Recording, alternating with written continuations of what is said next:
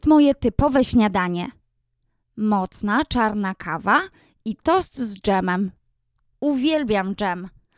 Często jem też owsiankę albo sałatkę. To zależy.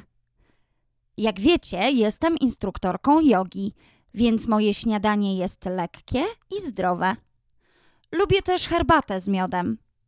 Miód jest bardzo zdrowy i bardzo smaczny. Codziennie rano piję również wodę mineralną. Czasami z cytryną albo właśnie z miodem. Rano jem też jabłko albo gruszkę. Uwielbiam owoce.